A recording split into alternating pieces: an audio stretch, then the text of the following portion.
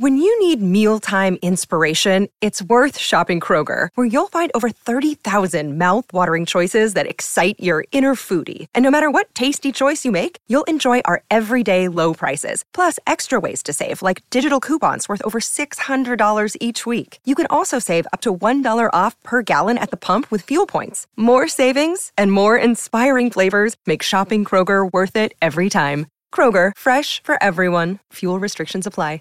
The Coaches Network, bringing the game together. We try and refer to them now as snakes and ladders, and the board game. You know, you're going to get moments where your coaching and management career is going to go really well. It's going to go up. You're going to go up the ladder. You may be cherry picked from a role. You may get a load of praise off your academy manager, your first team manager, your CEO, your sporting director. But we all know what coaching and management is. That sometimes you're going to find a snake and you're going to go down. The Coaches Network, bringing the game together. You're now listening to the Coaches Network, a podcast aiming to bring people at the heart of coach and player development together. My name is Coach Yas, a UEFA A licensed, FA Advanced Youth Award and FA Goalkeeper B licensed coach, with over 10 years of experience working in youth football from grassroots right through to Premier League academies. I'm currently operating as an affiliate tutor for the FA, alongside working towards a Masters in Performance Football Coaching.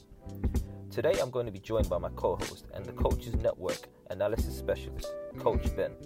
Ben is a UEFA A licensed coach who holds an FA Youth Award and a Masters in Sports Coaching, with 10 years of experience including working across the male and female youth development pathways, alongside a vast experience on individual, player and team performance analysis. And as part of our Insight series, we'll be joined by a range of individuals working across multiple disciplines within the coaching world in order to explore their journeys and dig deeper into their experiences, so that we can leave you with some golden nuggets to help you reach your full potential. Right, guys, welcome back to the Coaches Network. My name's Coach Yas, and today I've got a very special guest with me. Today I've got an FA Senior Coach Developer of the Professional Game, Steve Guinan. Good morning, Steve. How are you, mate? Morning. How are you? Fine, thank you. Thank you for joining me this morning. Steve, in fact, I'm not going to waste any time. For those listeners that don't know who you are and what you do, would you mind just sharing a bit about where your journey started and how you've got to where you are today?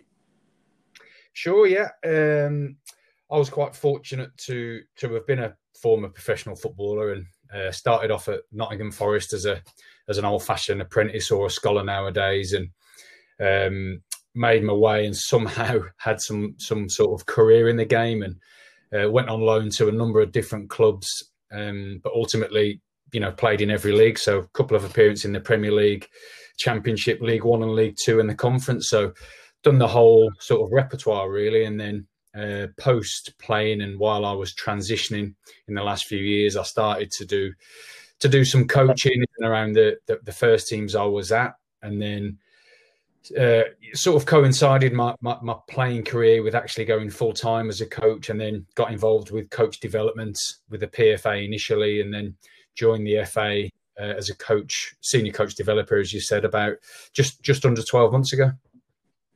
And just for those that don't know, what exactly does that role entail? Yeah, it's not straightforward, is it?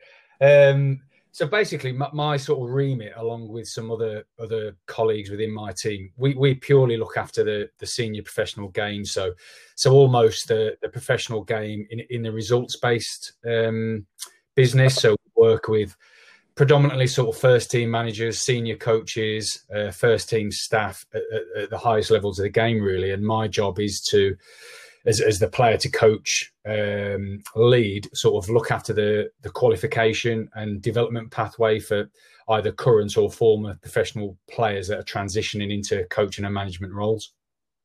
And just, is it very much similar to obviously what the FA YCDs do within the academies, is that? Yeah, it's not too dissimilar. I think the difference maybe is where the FA YCDs will predominantly work with academy coaches. Yeah. We work at the other end. We're working with first team coaches and managers, and at the top end. So that's where I suppose the slight difference is. So just in terms of supporting those coaches and managers, what does that look like? Obviously, I'm assuming that most of the people in a role similar to yours would have had some experience at the first team level in coaching capacity. Is that correct?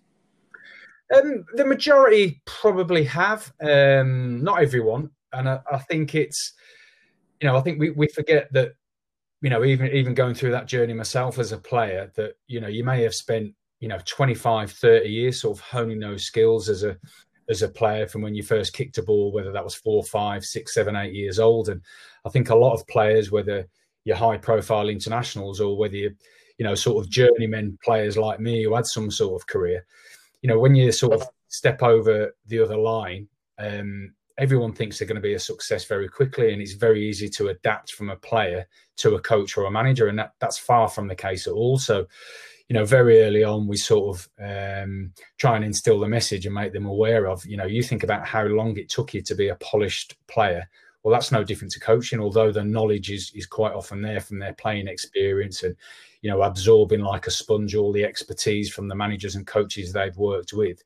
They're actually pretty novice coaches when they start. So for us to try and work with them over a period of time, and at times try and help them understand the fact that although roles and opportunities may be there for them, the stats are out there that unless you nail that first job and you're going to be a success pretty early on, you may not actually get another opportunity. So sometimes, taking your time and taking a little bit longer is actually a better process than going in gung-ho and trying to land a first job pretty early.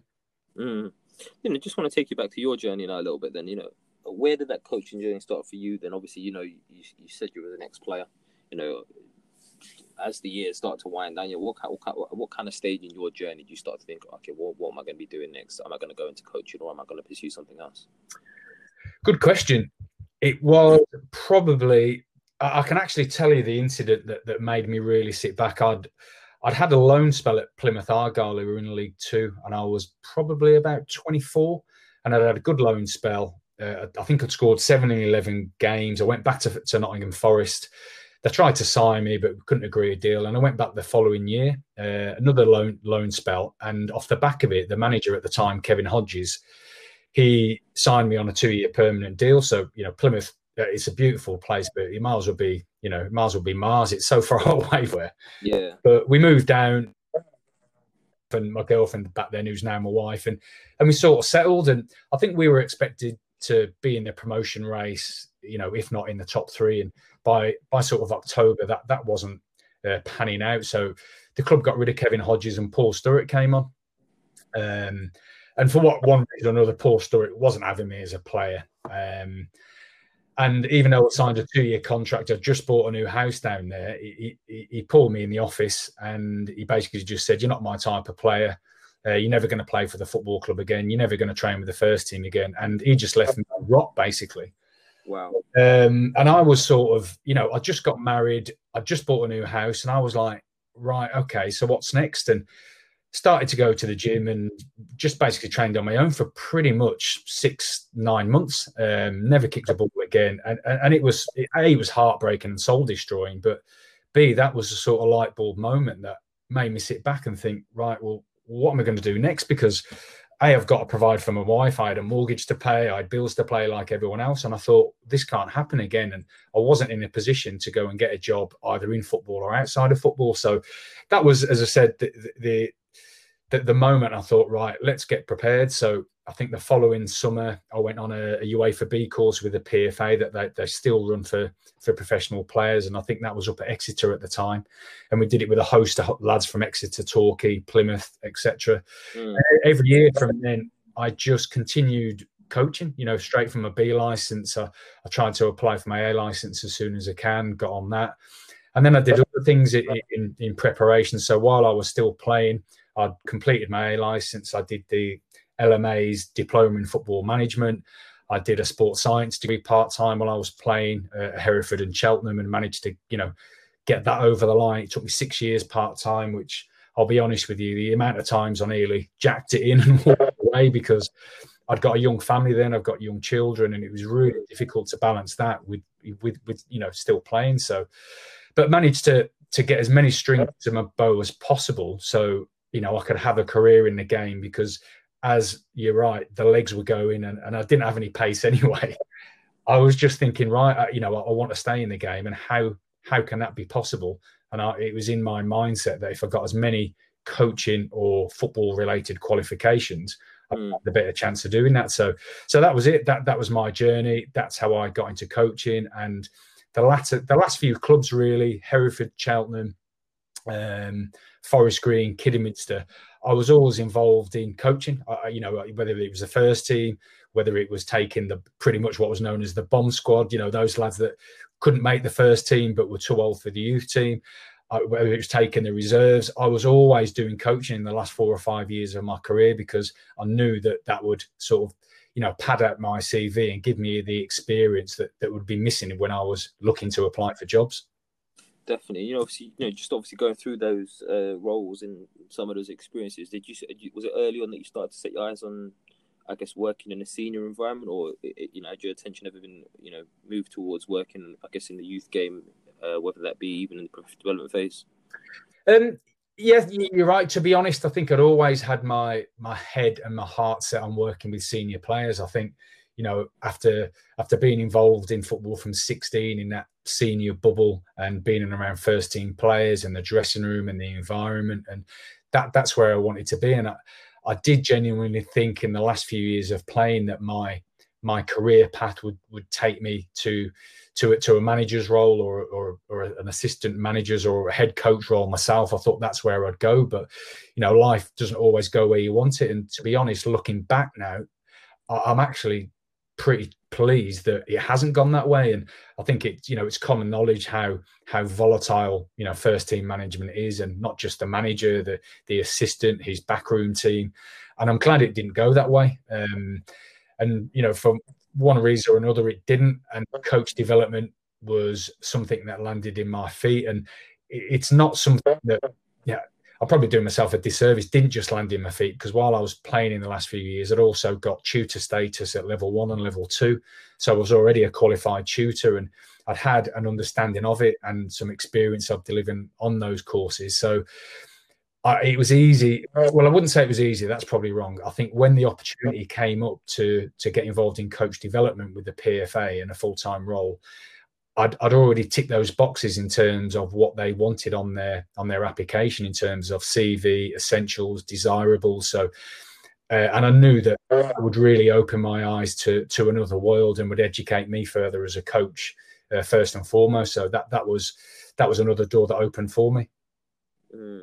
Just speaking there about opening doors as a coach, just stepping into that coaching world now, did you have an idea of maybe what the way that which you wanted to coach and what you felt was right for you, and how has that evolved since then?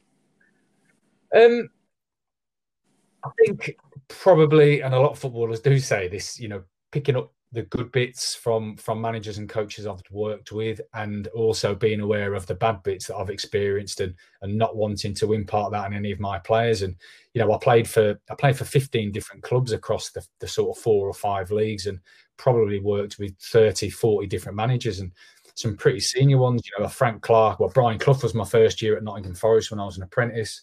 Frank Clark gave him a debut. Then it was Stuart Pearce, Dave Bassett, Ron Atkinson.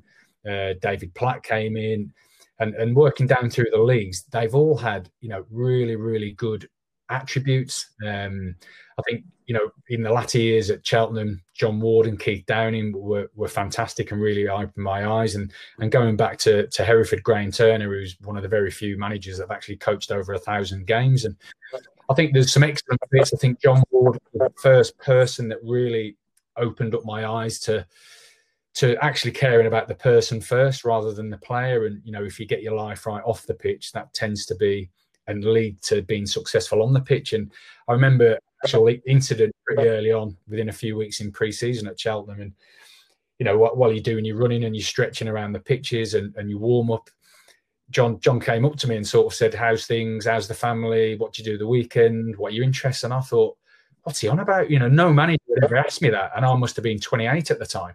And I found it really bizarre. And he used to do it to everyone and used to care genuinely about, the person first. And, that's something that I've definitely taken on board and tried to put them first and show the players that you do care about them. And it's not just about the results come Saturday, and you've got to get everything else right to how they make them tick, or how they want to learn, what issues they're facing at home. And I think, that's now probably looked after more holistically, given what the FA and the Premier League and EPPP and everything that's brought to the fore. So that's something fascinating I've always tried to utilise now and to instill on my players. And I think, on the other side, probably trying to just talk to players with respect and honesty. I think, in that first team bubble where we tend to work, it's not easy at times, where some of the managers and coaches have to have difficult conversations with players. They have to leave them out.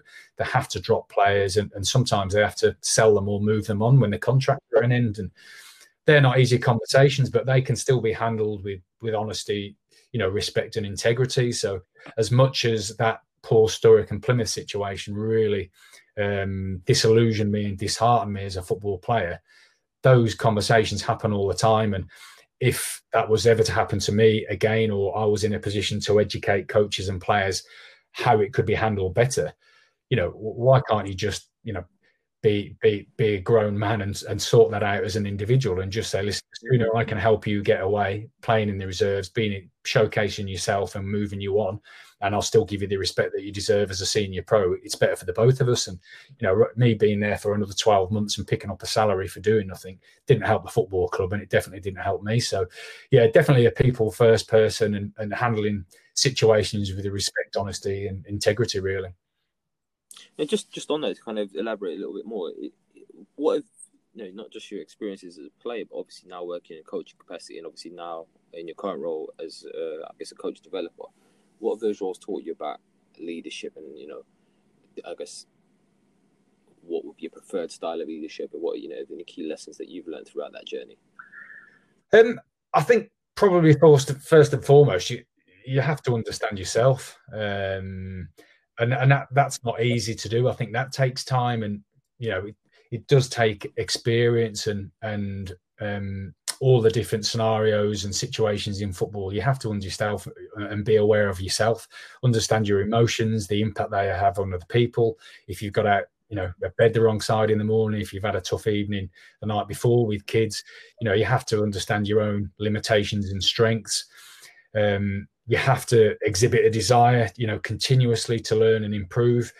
And I think, linked to that is an awareness of the other people. I think first and foremost, if especially in my role now, if I'm trying to help other people, I have to have an understanding of them. I have to understand what their emotions are as a person. Can they understand where I'm coming from? Can they get along with me?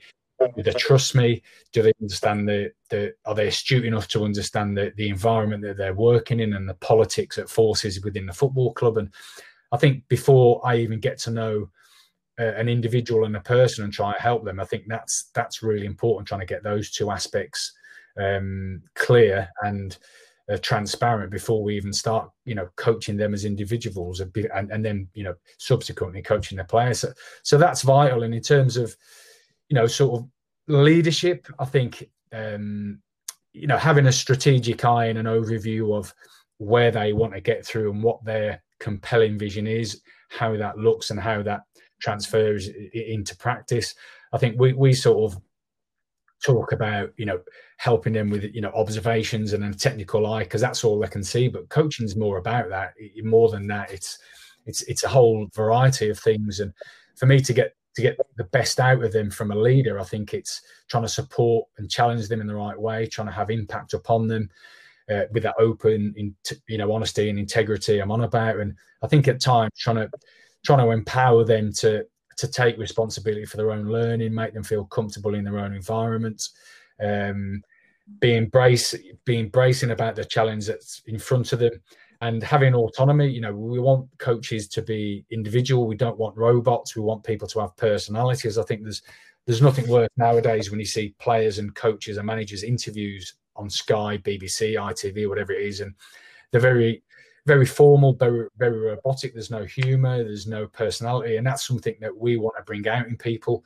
So I think developing them in that environment and developing them as people is really important to me as well.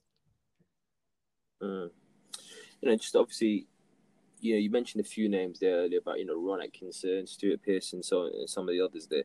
Just want to, interested to know throughout your journey and who are some of the major influences that have been in it. What are some of the biggest lessons you've taken from them?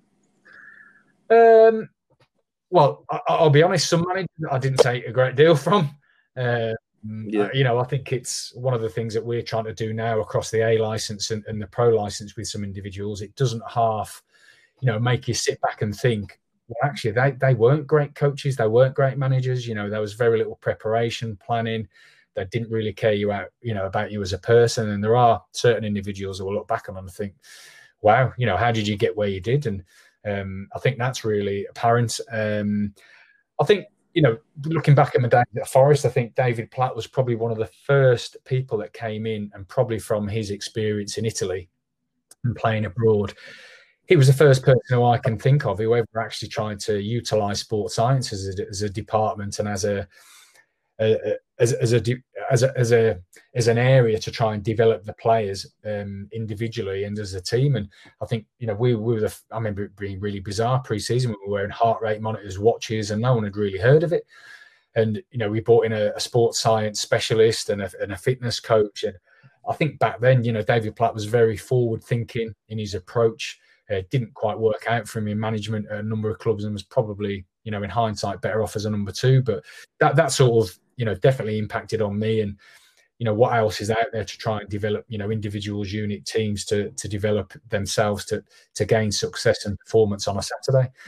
I think probably, a little bit further down the line, as I previously mentioned, John Ward and Keith Downing at Cheltenham were fantastic, really, in terms of, handling a budget and a club on a shoestring. We were a very young team, although we did have some talented players. And I think they used that environment to the best of their ability. And it was always us against them. It was always David against Goliath. And, ultimately we achieved promotion into League One from League Two. And looking back, I don't know how we did it. And it was, credit to them. Keith's coaching in particular was fantastic. John's management skills, making you feel personalised and individual, was brilliant. Keith never hesitated any afternoon going out and doing extras with you. And I think going full circle, probably going back to Hereford with Graham Turner, it was very simplistic, and I'm doing him a disservice there, but he was very organised, very prepared, but never overcomplicated things. It was, listen, this is who we're playing, this is what we want, this is how we're going to execute it. Go out there and do it. Never really made life overcomplicated. You knew where you stood with him. And he was very honest, respectful, and he's someone that I've come to admire and still keep in contact with to this day. And I think he acts now as a mentor to some managers with the LMA. And he was quite understanding of my situation as a senior player and a coach, and allowed me to take the reserves for pretty much 18 months, get involved in conversations around selection and some of the strategies around the team preparation for Saturday. And I'll always be thankful to him for that. So there's probably three managers I'd probably take a great deal from. Just want to kind of obviously take you back to your own coaching a little bit now. Touched on it briefly earlier about, looking at the way that you wanted to coach and, how that's evolved. What would you say are some of the key fundamentals to your coaching philosophy? Well, definitely, person before the player. I think that's integral to the way I am. And, even though I'm not particularly working with players now, that still can be attributed to person before the coach.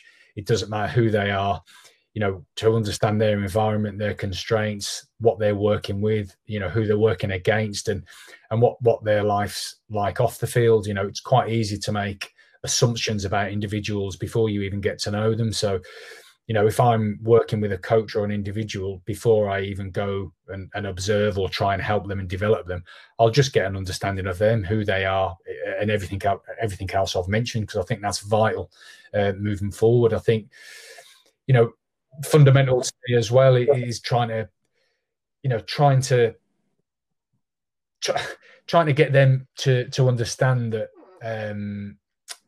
where they want to get to is not an easy journey. I think that's really, really imperative. And I think trying to work with them over a period of time is really beneficial to me to ultimately what I sort of thirst for is when that penny drops, when the light bulb goes off. And I think at time, even if you're working with a coach, you're trying to work on some practice design, for an example, and they don't really know why they're doing things. And I think trying to ask them, probe them, ask them the right questions that can be challenging at times. When you see that drop over a period of weeks, months, sometimes even years, that is what I thirst for. That's the moment that I'm in the game for, really, as a coach developer. So yeah, it's a difficult question to answer, really, but definitely person before the coach, and definitely trying to get them an understanding of what are you in it for, how I can help them, and those light bulb moments along that journey.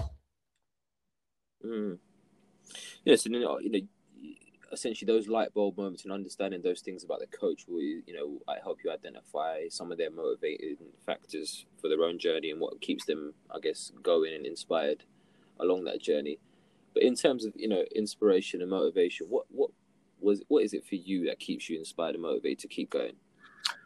I think ultimately, that it's my role to do that first and foremost. That's my job. But I think B, I've been in that scenario myself, and I think that's really important. I think there's a load of good coach developers out there with the FA, with the PFA. There's now coach developers working for the Premier League. There's people working for the LMA, the EFL. There's a load of stakeholders out there, and I think that is my job, to help people. I think it does help if I've got experience of being in their situation and can try and I wouldn't necessarily try and mentor them. I think that is very close to it in terms of trying to expose them to the path that they're on, the opportunities, we try and refer to them now as snakes and ladders, and the board game. You're going to get moments where your coaching and management career is going to go really well. It's going to go up. You're going to go up the ladder.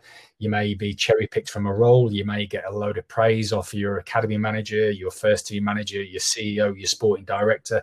But we all know what coaching and management is. That sometimes you're going to find a snake and you're going to go down, and that may not be as a result of yourself. It may be circumstances dictate. It may be budget cuts. It may be that a manager comes in, a sporting director coming in, the club going in a direction. They don't want you as an individual in that particular position. So I think having an awareness and trying to help them and pick them up at times through that journey that they're on. And I think, even through the qualification pathway, it's more than that. We're not just there to help people get qualified. It's to support them through their journey. And beyond that, CPD does not just mean a tick box exercise for us. It's not just a case where you need 3 or 5 or 15 CPD hours to keep your qualification status. No, well, actually, what do you really need? How can we be really personalized, bespoke, make it individual for them, and try and, as I said, from the moment they want to get involved in coaching till the last possible moment that they finish coaching and retire or choose another pathway, how can we help them and really give them the opportunity to have longevity in the game? And that's what it's all about, really, to try and be as impactful and to give them the best possible chance of being a success in whatever role they're in.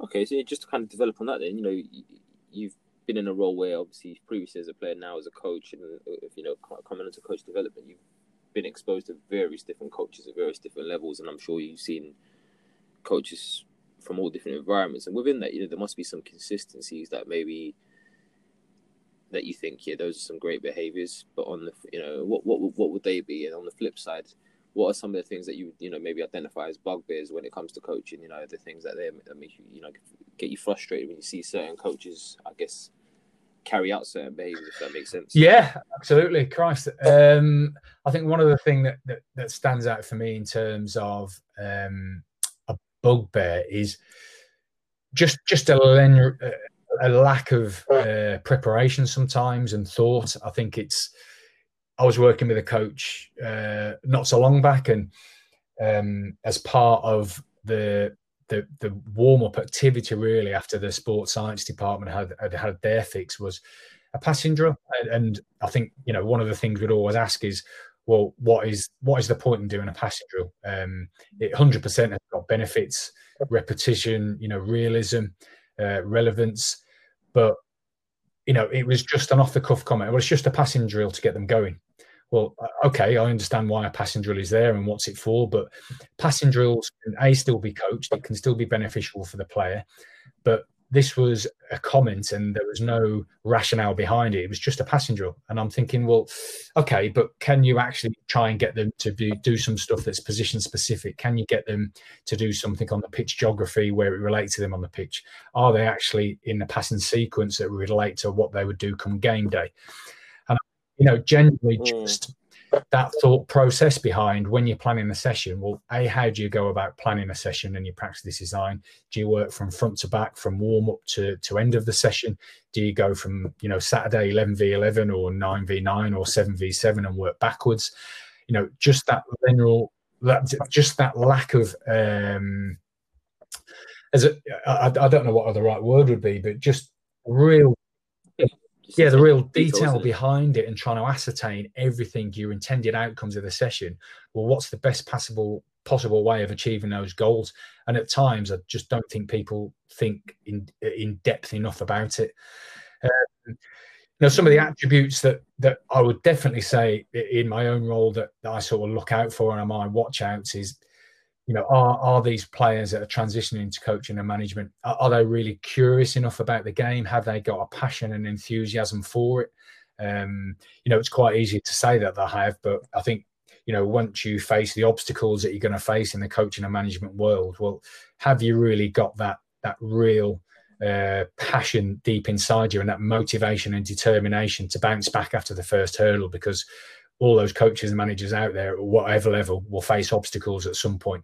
So, do you really want to stay in the game? Are you going to be a lifer and stay in football in some capacity? Because I don't think generally some of the coaches and managers that I work with do. I think they just see it as an easy way to stay in the game, maybe for a year or two, and then they'll drop out.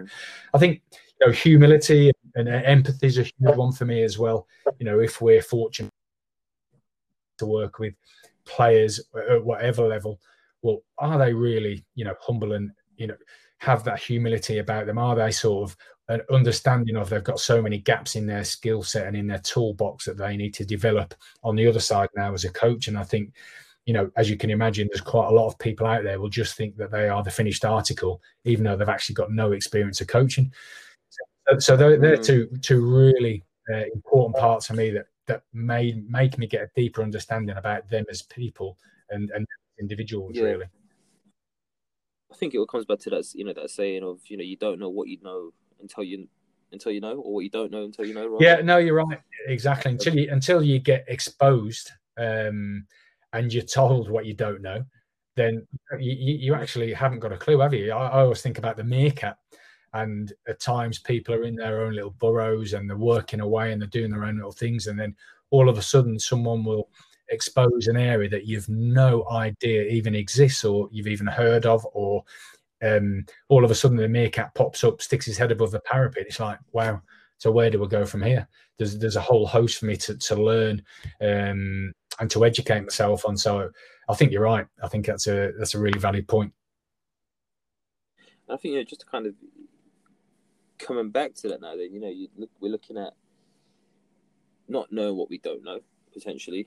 And, in the process that can present us with, many obstacles, challenges, and, situations we might have to overcome some adversity. So, I've just been curious to, bring it back to yourself now, initially as a player and then moving on to as a coach and even possibly now as a coach developer. Have you ever, is there any situations where you can, share with us that where you've had to overcome sort of adversity, or you've been presented with a big challenge? One of the biggest things that you touched on earlier was your time at Plymouth, where you were basically brought into the office after getting married, buying a house, and basically being told that you.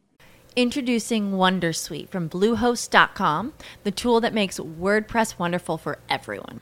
Website creation is hard, but now with Bluehost, you can answer a few simple questions about your business and goals, and the Wondersuite tools will automatically lay out your WordPress website or store in minutes. Seriously.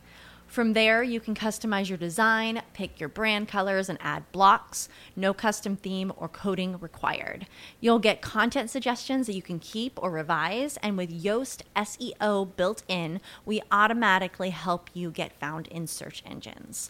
From step-by-step guidance to suggested plugins to an AI-powered help bot, our built-in tools make WordPress wonderful for everyone. Whether you're a beginner or a pro, you can join over 2 million Bluehost users. Go to bluehost.com/wondersuite. That's bluehost.com/wondersuite. You're not wanted anymore.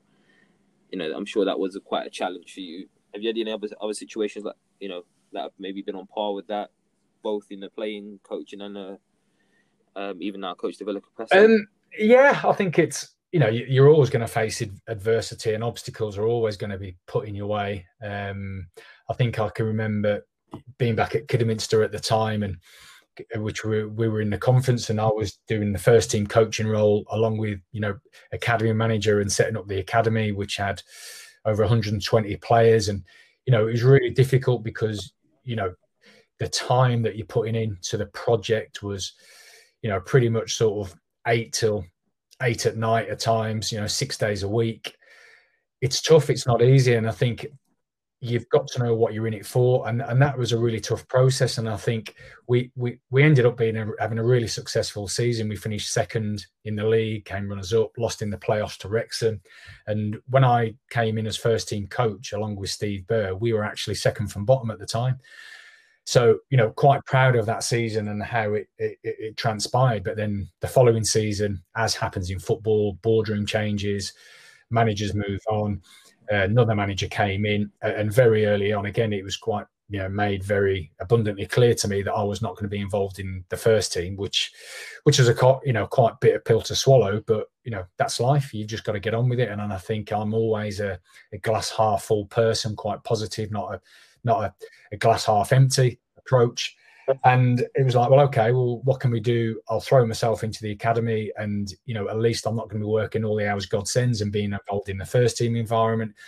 And I threw myself into that and developed a whole host of players, got the team to the furthest they'd ever been in the FA Youth Cup, which I think was the 4th round, and took immense pride with that.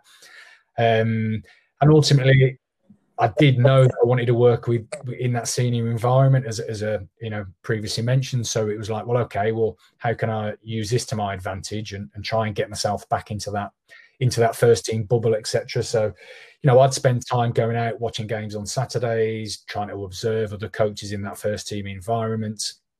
And that sort of led me to be in a better position of, if I was going to be in another senior coaching role, at least I knew the landscape, at least I knew a whole host of players, I knew the level.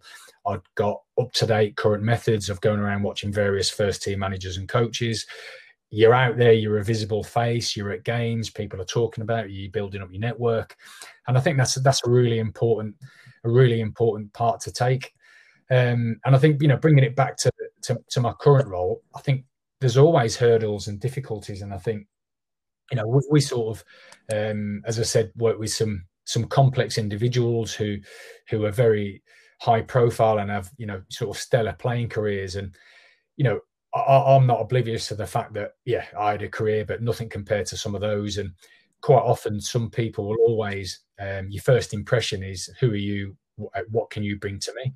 And I think that's always at the back of my mind. And I think very early on, it's a very delicate approach with some of those individuals, as I sort of said, to try and help them, trying to develop them as individuals. How do they want to play the game? How do they want to coach the game? What sort of environment do they want to create?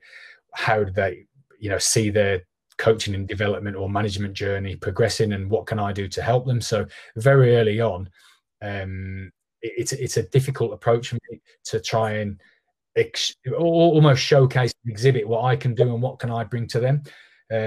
But I can do that, and I've got experience of doing that now over the last 6, 7, 8 years. So there's perhaps two difficult situations that I've had to overcome and will still have to overcome till the end of my career. So it's not always easy, but I think you've got to have a lot of self-belief, a lot of determination, that you can bring something to whoever you're working with, really. Definitely.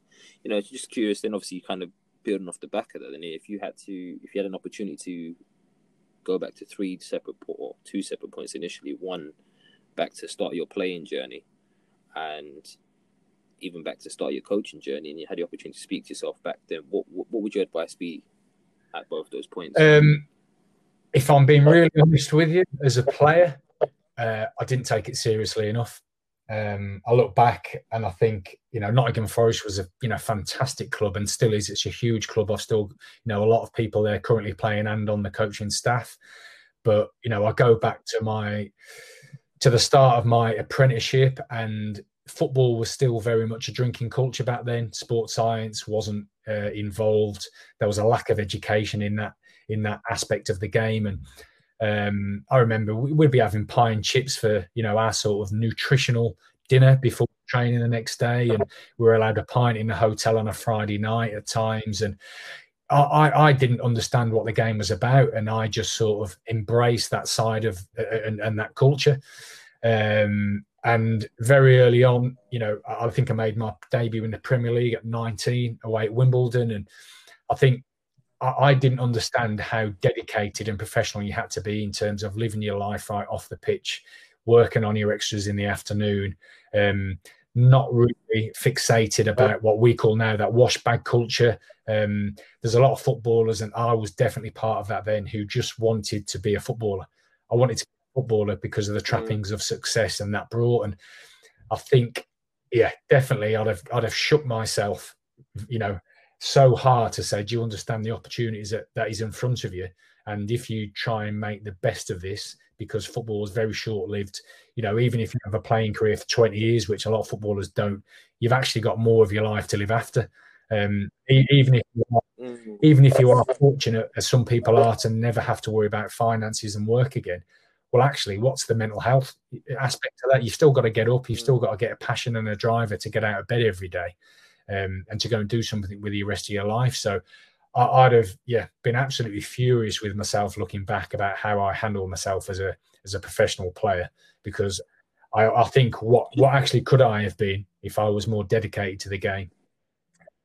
Mm-hmm. But just coming back to what we said earlier about not knowing what we don't know, what we don't know, essentially. And if you kind of, when you're speaking, it makes me think about when we were kids, for instance. We'd grow up and our parents would tell us X, Y, Z, or whatever they tell us, and we sometimes just bat it off. So that could obviously be a challenge when you've got something.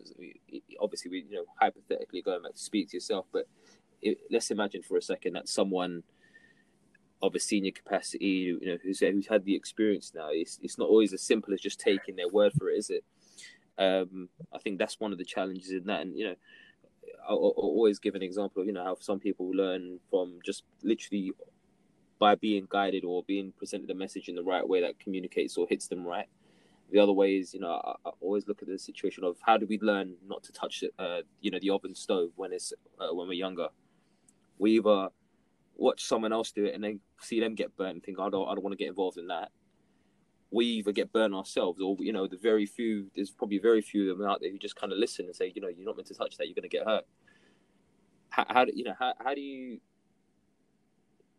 maybe communicate that message to someone who's probably a little bit naive and almost still feels like they've got their own perspective and are quite headstrong? I think it's an amalgamation of all of those that you've mentioned. I think I'd be going into the clubs and working with some young scholars with the PFA on a level 2 coaching qualification, and that was me 20 odd years ago, probably over that. And as much as you can try and guide and help them and expose them and make them aware of what lies in front, they don't want to listen to a 44-year-old guy who's been there, seen it, done it. They don't. It's like, I'm having this, funny enough, I'm having the same conversations with my son who's 16, and he's now a scholar, first-year scholar at Cheltenham Town.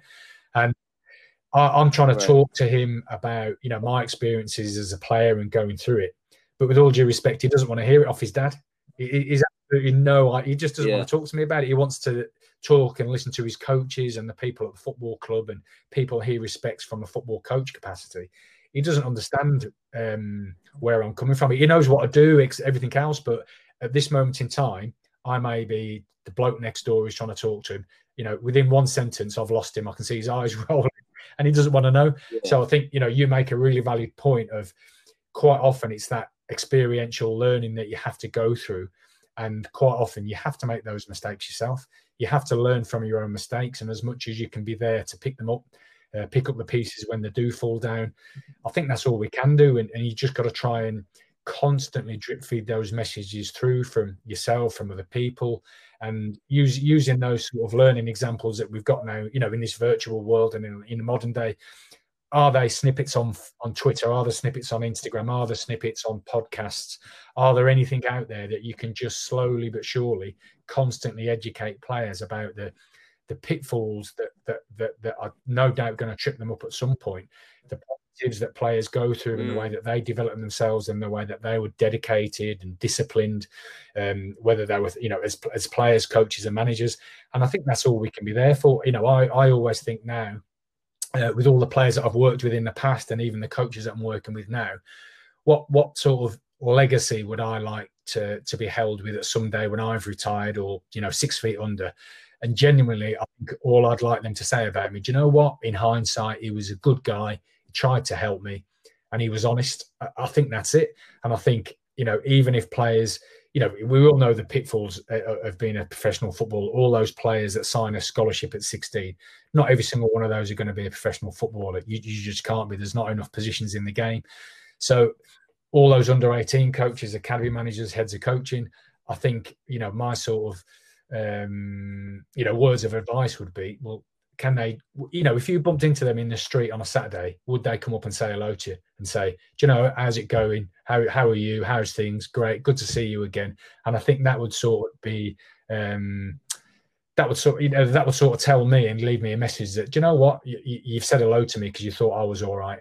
I think there's a lot of people I've come across who would actually run a million miles from some coaches and managers they've worked with because didn't help. They don't hide them in high self-esteem and in a good position. So that's it. I think we can, it's amalgamation of everything, trying to be there to pick up the pieces, guide them, help them. But ultimately, they've got to be, an advocate of their own pathway. And if they fall, they fall. We've just got to be there to help them and support them. Definitely, and just kind of, build on that. You've talked there about the legacy, and it's a question that I ask a lot of the guests that come on the show. What kind of legacy would they want to leave? And it's quite interesting how those words that you've mentioned there are quite consistent around being a good person. That person. A lot of people say, that person, had took time out for me. They made me feel important to an extent, and they actually genuinely cared.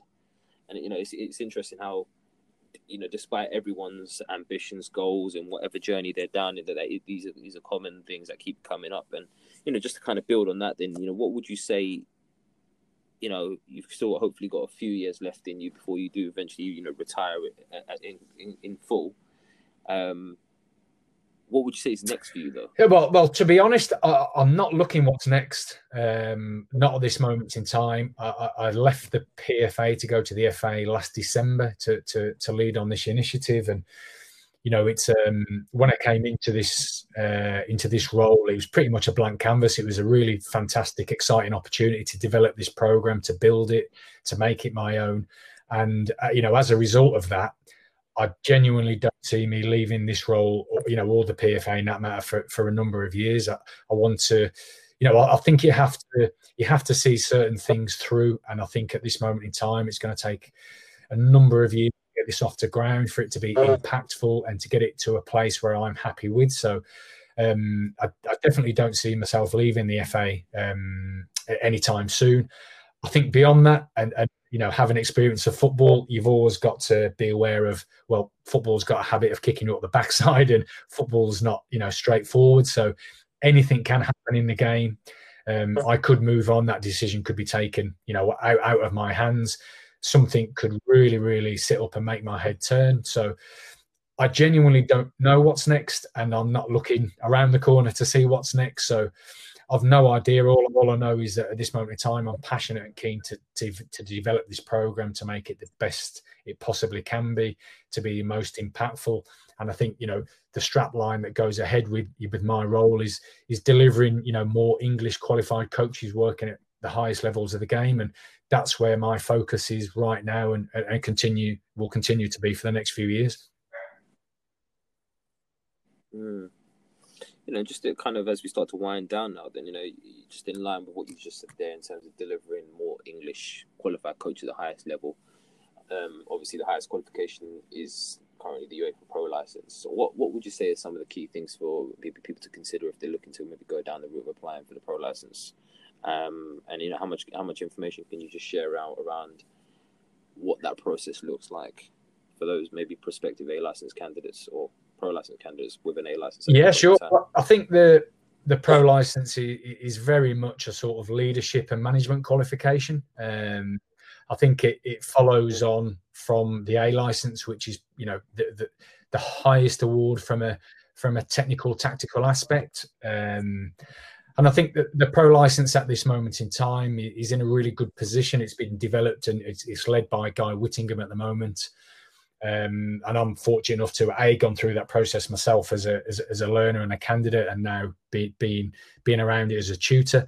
And I think it is the highest qualification within the game and across Europe. And we're committed to develop with those individuals who want to work at the high levels of the game. And I think the current regulations from UEFA and the Premier League at this moment are you need the Pro license to work within the Premier League as a head coach or a manager. Now they're trying to bring that in to the Championship, and I think in League One and League Two as it stands, you need to have the UEFA A license. So we're talking about the highest levels of the game for the UEFA Pro license. So it's specifically designed for leadership positions. You don't have to be a head coach or manager. So some of the individuals that have gone through the course over the last few years and have applied for next year are a mixture, myriad. Yes, managers, yes, first team coaches, but there are academy managers, there are heads of coaching, there are sporting directors, there are technical directors, there are under 23s coaches, and there are some under 18s coaches, because I think we have got a sort of belief that it is about succession planning. It is about, you don't have to be a current head coach or manager to aspire to get your Pro license. And I think rightfully so, from where I was a few years ago. Once you've achieved your A license, where is the next area of development for you? So I think there is a project that's being developed with the FA at the moment, and that there is a net being cast there to really try and help identify those high potential coaches who may not be in one of those privileged positions right now, but actually could be in 2, 3, 5, 10 years time. So there's a project at the moment to try and identify those people at this moment in time. The Pro license itself is sort of an 18-month course, which sort of consists of 4 key areas really, about the who, the what, the how, and the self, which are some areas that I sort of spoke about. And I think it's based across, at this moment in time, sort of 9 different modules, and they're sort of around leaders and decision making, what it takes to win, competitive advantage, managing change rather, high performing environments, influencing skills, managing upwards and outwards, and preparing for competitive advantage in big games. And I think beyond that, there is, within every module and every aspect of the qualification, there's always technical, tactical, because we're a big believer that should be in there as much as it's about leadership and management.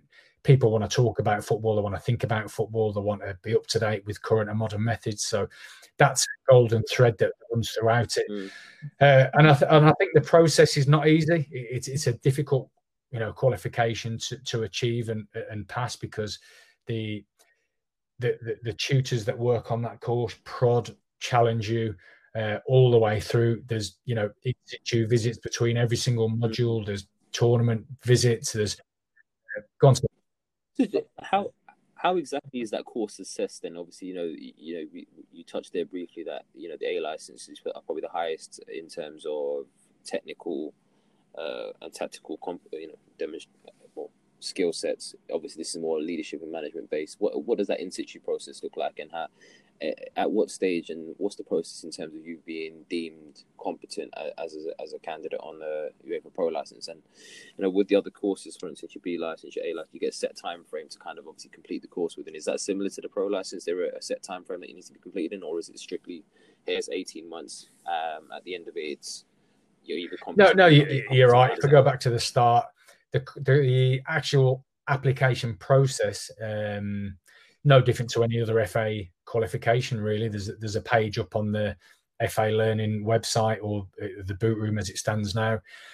Register your interest, which a host of people do. Standard, there's 4 sort of stages really to the application process and ultimate selection. And the final stage of that selection process is a 2-day assessment centre at St George's Park. So we get industry experts and other experts from outside the football industry involved in that. And that will be psychometric testing. It will be technical, tactical, probing, challenging, deliver your practical and theoretical perspective of how you see the game. But once you actually decide on the cohort as such, there's 9 modules of effectively 3 days. So it's quite a commitment across the 18 months, considering there's a lot of people who actually gain a place on the course are currently within roles and are employed anyway. There's also a 5-day study visit within that, which is to a tournament. In between each of those modules, there's a 1-to-1 tutor visit. And, it is practical club-based learning, and you'll get individual action plans. There's talk principles and course content that are taught.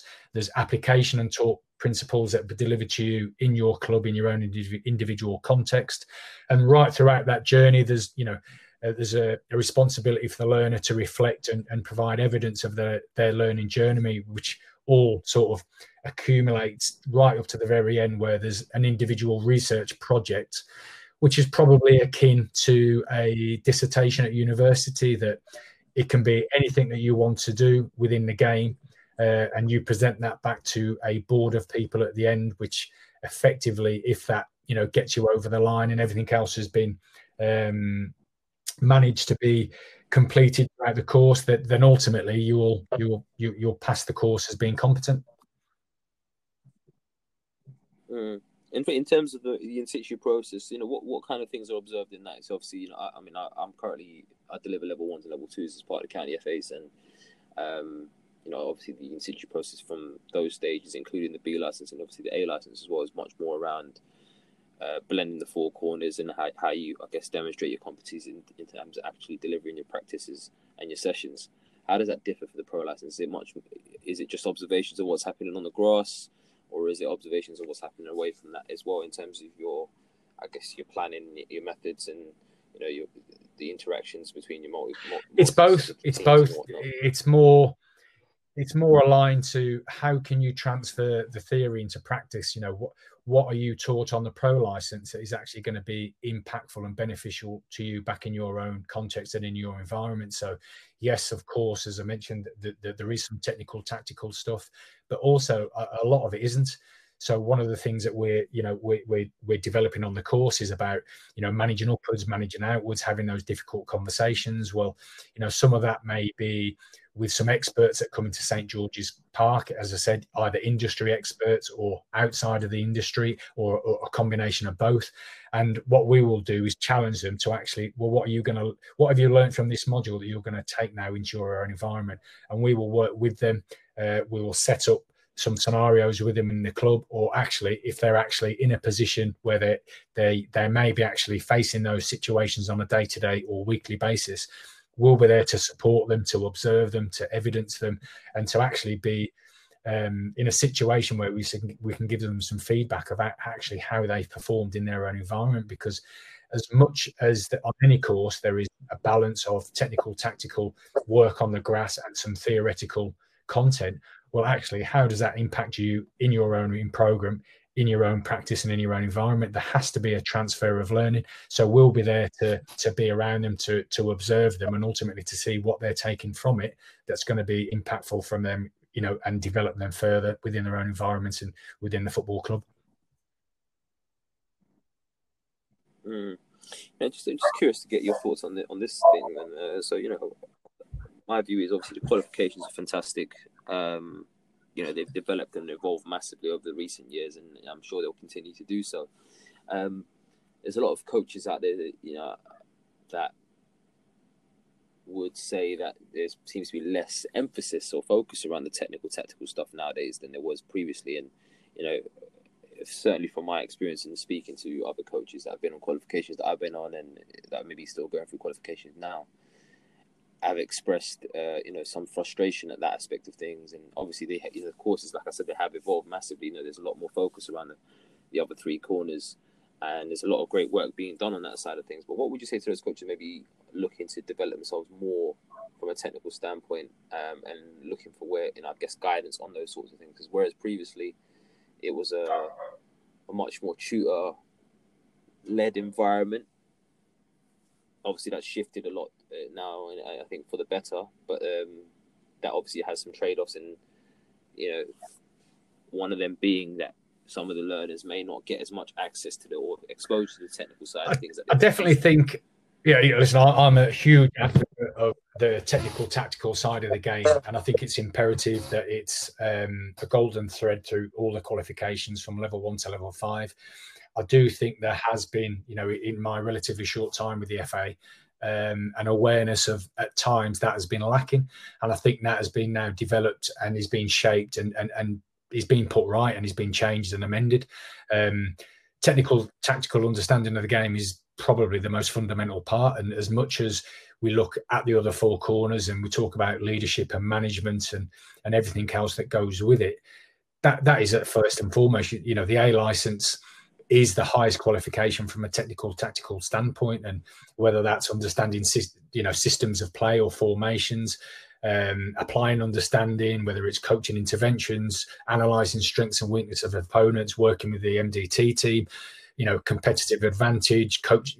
There's a whole host of stuff that can formulate and can fall out of that. But I think there has been a change and a shift over the last 12 months to try and integrate more technical, tactical aspects into courses, and whether that's working as an individual or part of a cluster group, or whether that's part of a wider team. And I think one thing that we're definitely trying to do from the in-situ visit is we want to see them working in their own environment with their own players, because that's what they do on a weekly basis, on a monthly basis, on an annual basis. So as much as, you know, even at the moment we're working in the virtual world, some of the courses are still running. And at the moment, as you can imagine, everything else is online, because it has to be because of COVID. So it's quite easy to present a session plan and you talk about it. And I think it's relatively easy to actually explain it, describe it. But the key to delivering that session is actually on the grass, when you're working against the elements, when you turn up and your planned session with 16 players has gone awry because 4 players don't turn up because the mom and dads can't get them there. And what you thought you had a full-size pitch, you're now actually working on a quarter of a pitch. All the equipment that you haven't got all of it. That adaptability, that quality to be able to think on the spot, the ability of how you talk to your players and build connect and rapport with them over a period of weeks.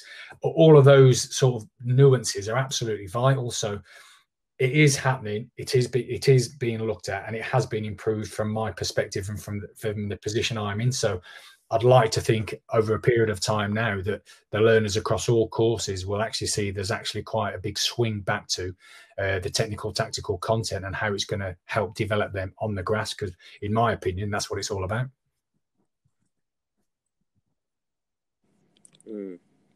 Definitely, and I totally agree with that. And I think it's good to see, you know, obviously hear that those changes are being amended and adaptations are being made to kind of take it back and really put an emphasis back on that.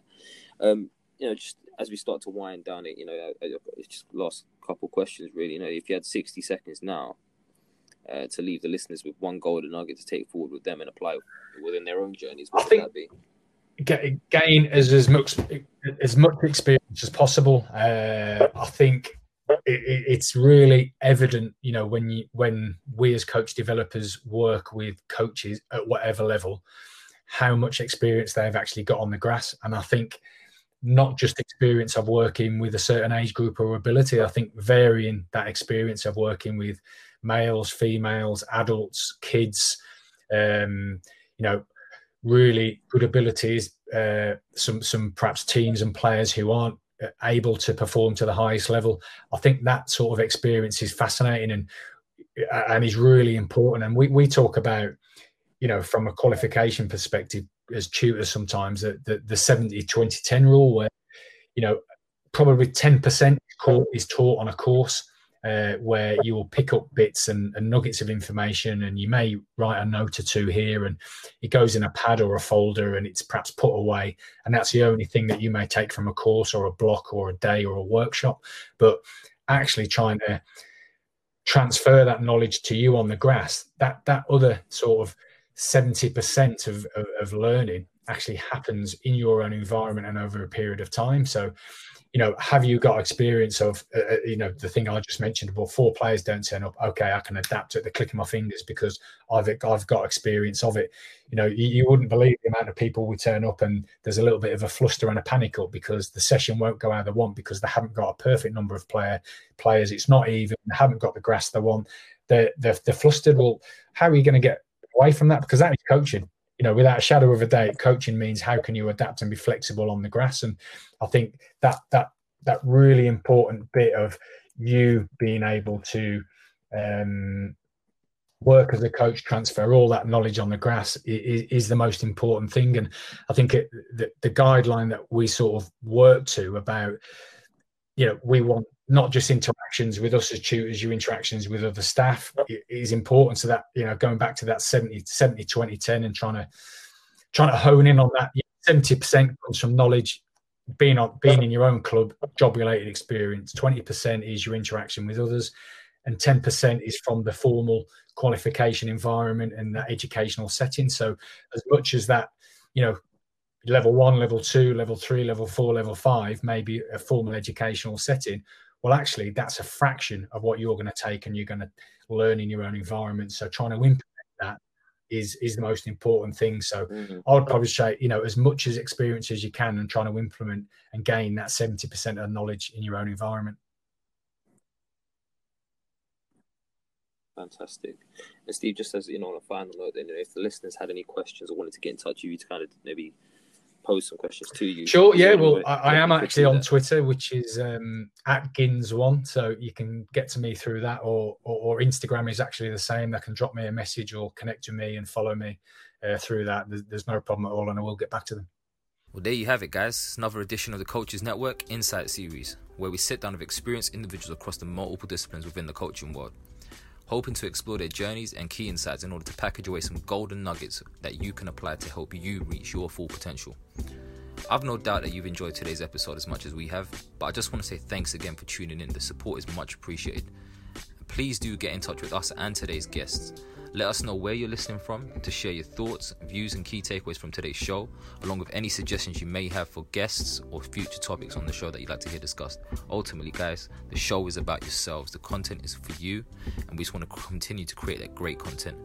On that note, get in touch with us on Instagram at The Coaches Network and on Twitter at The Coaches Net. And if you want to touch base with Coach Ben, he's available on Instagram and Twitter at FocusBXN. Lastly, guys, keep an eye out on our socials for the latest updates and announcements for upcoming guests and discussion topics with the panel. And until next time, guys, take care. The Coaches Network, bringing the game together.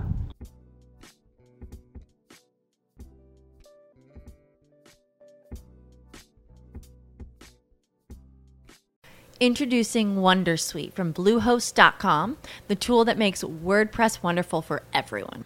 Website creation is hard, but now with Bluehost, you can answer a few simple questions about your business and goals, and the Wondersuite tools will automatically lay out your WordPress website or store in minutes. Seriously.